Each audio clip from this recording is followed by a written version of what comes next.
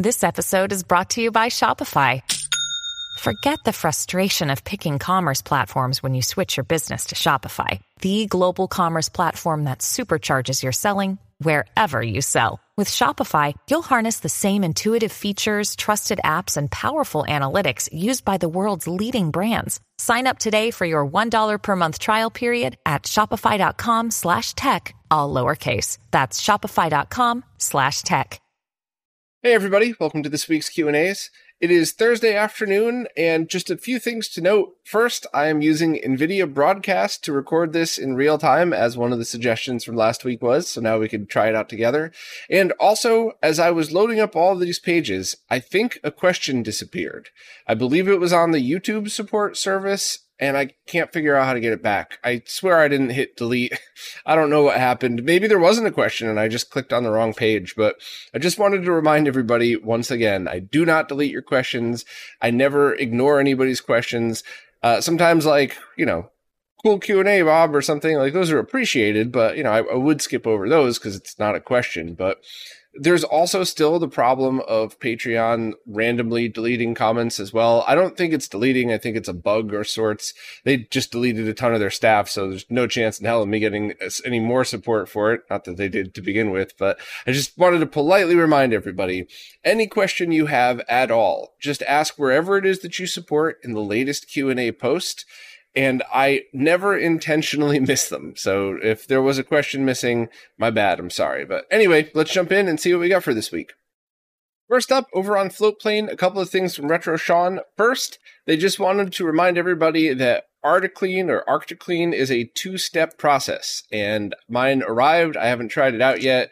But yeah, I also realized that right as it arrived. It's labeled and numbered 1 and 2. And I did get the one that came with the Arctic Silver in there. So I'll leave the link the same as last week's just for anybody that's interested. Just because while I haven't tried this yet, and I usually would never recommend or talk about something that I haven't tried, this seems like a pretty solid recommendation. It certainly isn't going to harm anything. Is it that much better than using just isopropyl on a pad? We'll find out, but I have a feeling this is kind of going to be a useful thing for people that need to clean off a bunch of old thermal paste. So thank you for the suggestion and the clarification that you got to do it a two-step process. Read the instructions as always. One more from Sean over on Floatplane regarding Quantum Guitar's question about eARC. ThenAudio.com has the Zone 2 and the Shark both take eARC and then offer an HDMI output that's meant to go to an older receiver that does not support ARC or eARC. And they own the Zone 2. It's not a perfect product, but this is the intended purpose. It's not super cheap, but it's not super expensive either. Thank you for the recommendation. I'll leave a link to that just in case anybody wants to try it out. But ARC and eARC and how they work and accessories to go with them are still things that need ironing out, so it's cool to know products like this that work. I talked to one company about potentially tweaking something, but we'll see where that goes. Hopefully that'll be a product that we could see next year. But I think both have pretty awesome potential, but we need more products that really utilize the format and could help us out. So thank you, Sean, and maybe one of these days I'll get to try out that one. Now switching over to Patreon, Steve Wells wanted to continue the conversation from last week about desoldering tools. They said they threw out their pump-action powered desoldering gun as it was only a matter of time before it destroyed something, and removing caps from a PVM board was certainly a no-go. Well, thank you for confirming that. I mean, I'm sometimes overly critical of stuff that I don't like, but that was kind of a gut feeling. But on the flip side, if you just have one or two very small things that you need to desolder and you're on a budget, I'm sure they're fine. But if you are doing something like recapping a PVM, or you plan on doing multiple desoldering work, that I would always recommend getting some decent tools. And speaking of which, Steve also said they purchased the SS-331H that people were mentioning, and it seems to be a well-made unit. They should have bought one years ago. It works a treat and made short work of a major PVM recap job. So the only thing I wanted to ask, was that the 220 volt version or the 120 volt version? Because I only found the 220 on Amazon when looking to place a link for people. And that would be a hesitation for me because I'm trying to make these make any of the stuff that I recommend as easy to get started with as possible. That's another reason why I still recommend the ZD915, is it works totally fine and it just plugs into any outlet. So if you wouldn't mind confirming, is there a 120 volt version, or did you just plug it into a 220 socket and use it that way? Also, thanks very much for the kind words. Much appreciated. Next up, Cam wanted to chime in to correct a silly mistake that I keep making. Apparently, I keep referring to myself as an untrustworthy nerd when I mean to say I'm an untrusting nerd that always doubts hardware and wants to make sure things are okay. So thank you, Cam. I'm not sure if I'll remember to make that correction in the moment. There's some words I just always fumble, but that was an embarrassing mistake that I do often make. So thanks, Cam. JP Brunel wants to know if there's any good database or reference website on CRT models with their specs. All they could find was Andy King's website, crtdatabase.com, but very few CRTs are listed. So I have a couple of responses to that. First of all, Andy's site is great. I think that's his own wiki that he just adds to based on the work that he's personally done, which is awesome, by the way. So that one's great. But also the consolemods.org wiki is the one that we've copied almost all the stuff from RetroRGB over. I'm going to start it's going to take till winter before I have time to get to this, but I'll start redoing all the pages on RetroRGB to either post directly or forward directly to console mods, or have a new summary page rather than describing the mods, describing why you would need the mod, and then linking to the console mods page. So, this is one of those things where no disrespect whatsoever to Andy. I mean, keep doing whatever he feels like doing, but this is the wiki that I've been backing because all the work I did for RetroRGB is on it. So, I have faith in Durf and everything that's been going into this. So I just really hope that people start archiving all of this stuff, because the original companies that made them are not, and they've long moved past this stuff. So anybody that needs not just specs sheets, but cap lists, service manuals, certain part guides that you might need for it, all of that stuff's going to be gone unless we archive it. So respectfully, I would like to ask anybody who can to contribute. And even if it's as simple as I've recapped one TV once, cool. Your information is still important. So just take that cap list that you hopefully made and then upload it right to the wiki and put a little note. I've only done one of these. Here's my motherboard revision. Here's the model number. Maybe yours will be different. Maybe I made a mistake, but as long as you're honest about that, that's cool. That's the jumping ground for the next person who hopefully then would swing back around and edit that page to say, this is tested by two people, both with this board and TV revision. It all works fine. So good question. I'll leave a link to the direct CRT part of consolemods.org, but hopefully people could jump on and really start to make that the go-to for archiving this info. And hey, if Andy ever feels like he's always welcome to merge his info in or keep it separate. I mean this with love. I don't really care. As long as the info is out there, I'm very appreciative of it. Adam Adamant has a GameCube related question, and I'm not quite sure I'm understanding it. So I'm going to give it my best shot. Even if I get it wrong, maybe it'll help somebody else in the wrong scenario for Adam, but the one I'm talking about. And, sorry in advance, Adam, if I'm not getting this right. But I believe that Adam has a model GameCube without a digital port. So they installed one of the internal digital mods for it, so that way you could still get HDMI without any of the plug-and-play devices, and you could still utilize the model that doesn't have the digital port. So cool, except a lot of monitors are not compatible with the enhanced DVI mode that has the audio on the HDMI line. So do I know of a good product that might combine that so that they could take the analog left-right audio out of the SNES multi-out and combine it with the HDMI output? And I think there's stuff on Amazon that could do that. If I purchased one in the past, I'll leave a link. But those aren't cheap. I think those are like $40 or $50, which I guess if you're an audiophile, that's cheap. But I like those $20 devices for stuff like that. But that might be depending on your setup and depending on what you like messing with, that might be a cool thing to buy that would end up a tool in your toolbox. But if you could never think of another scenario in which you might use that, forget it. Don't worry about that.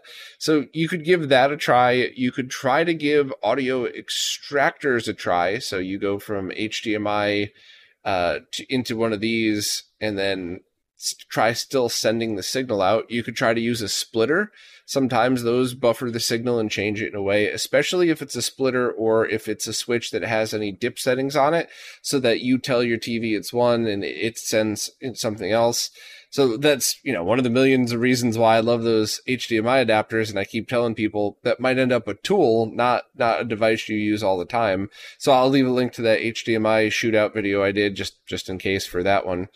And then next, you said if that isn't something that could be done, is there an alternative to the Carby they could use that's capable of getting the audio without enhanced DPI mode? So I think you mean, what if you just sold your GameCube with your HDMI mod in it, got another GameCube with a digital port, and bought a Carby for it? Is there a device like that could do it? And no, not at the moment. They're still all based off of GC Video, so they're all relatively going to work the same. So you would still have that issue. Now, who knows what's coming out in the future, but with the part shortage, anything that was planned is at least a year from now, I would assume, or more. That's just a guess, of course, but it's a guess based in quite a bit of being in this myself with a lot of projects I'm working on. So yeah, that's kind of how I would go about doing it, is look for the audio combiners or see if you could get one of those switches or HDMI splitters or something to work with it, especially if you already have one laying around. You never know. If you weren't gaming, if you were just streaming, that would actually be a good use for those SCART to HDMI adapters, because it could rebuffer the signal like that. But yeah, I would just start with a combiner and see where you go. And please correct me if I totally got your question wrong. JQs wants to know if it's safe to use Extron crosspoint switches with consumer CRTs and component video. And the answer is, with component video, yes, that should be completely fine. Whatever goes in should come out, so it should be totally safe. The reason Jake is asking that question is because the sync output of those switches is usually higher on the RGBS sync pin. It usually outputs a voltage where you would need a resistor in line. So going to any SCART device, including PAL consumer CRTs with a SCART port on it, you have to have a resistor in line. But when you're talking about component video, regardless of standard, NTSC, PAL, whatever, you should never need to worry about that. It should just be whatever voltage in is out, and you don't have to worry about over voltage going to your set. So excellent question, but yep, go right ahead. Benny's got an interesting issue that I have a temporary solution for, as well as some potential more permanent solutions going forward. So here's the overview. Benny's got a BVM D14 H5U, which is a beautiful monitor, but the H letter designates basically that it's going to be a royal pain in the ass with sync. I own two D9Hs, and I owned a D14H that my friend Wes now has. He loves that monitor. I also loved it. It's a gorgeous monitor, except it is super picky with sync. And the main issues that there really aren't easy workarounds for are the PC engine, and that's exactly what Benny's trying to do. So the workaround, or one of the many workarounds, is to go from analog to digital to analog, and you could do that with the OSSC, with any of the RetroTink 2X products that offer pass-through, and I think there's potentially a few other ways to go about doing that, but what I suggest looking into, since you mentioned you already have a RetroTink 2X multi-format, is going into that, then using a cheap HDMI to VGA converter. And you mentioned you have the VGA 129X card, that's Martin's, which has the sync combiner built in. So you should be able to just connect all of that up without any issues. Now, there's a few other things to note about that. First, you said you're willing to buy something expensive if it'll just plain work. That's kind of what I was ranting about in the podcast this week about the analog to HDMI, which was an open source project that ManCloud ended up kind of redoing for Jan for Consoles for You into a really cool piece of equipment. And I was ranting about how we need the opposite in HDMI to analog as well. So hopefully that'll come out at some point in the future. But to be honest, I think this is one of the perfect use cases for that $8 converter I put on Amazon, because you don't need audio, because you wouldn't want to go from analog to digital to analog again, or you could just split audio with a Y cable, because remember, Y cable audio with audio is safe, not with video. So in that case, you could just use this HDMI to VGA converter to go directly into the 129X and then just also route audio directly to wherever you're putting that. So that cheapest one would probably be the best solution for you, and I think it's $10 or less. That's also one that I use with the Time Sleuth in all resolutions, so 240p should work. I'm not sure if the sync combining circuit built into Martin's card is going to work well with that, but it's so cheap. That's one of those things I would confidently tell you to just buy, because you're definitely going to use it at another point. So my short-term solution for you is spend the $10, buy one of those, and see if you could make it working. But there's a few other things to talk about. First, Miss Mad Lemon did a video a couple of years ago about this exact monitor and this exact problem, and she built a custom circuit that smoothed out the sync for use with this monitor. Now, with all respect to Maddie, I don't know if I would use that with any other console. So you could build a custom cable, you could build a custom breakout board where it goes from PC Engine into this, into your Crosspoint, so that is the only thing using it. Because with a monitor that's so finicky with sync, you don't want to introduce anything that could mess with other consoles. So that's another solution you might want to look into that could potentially be a permanent solution for you. And if you have a SCART cable, like if you've RGB modded it, then having a SCART to BNC breakout board with that circuit built in might be a fun project for you to build. So I'll leave a link to that.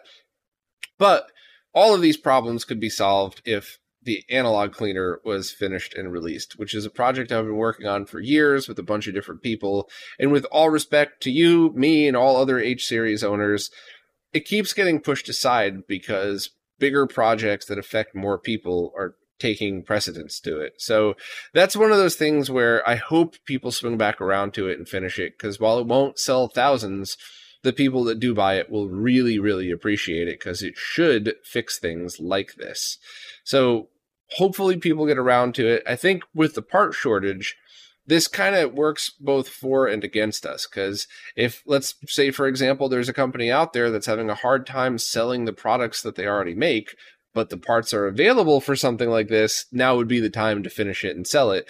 But if it's just as much of a pain to get these parts as the rest, it's going to get pushed back again. So hopefully that was a good overview, and hopefully I gave you at least one or two potential solutions for right now. But I do really hope that some kind of analog cleaner device is released eventually that'll solve this and quite a few other issues.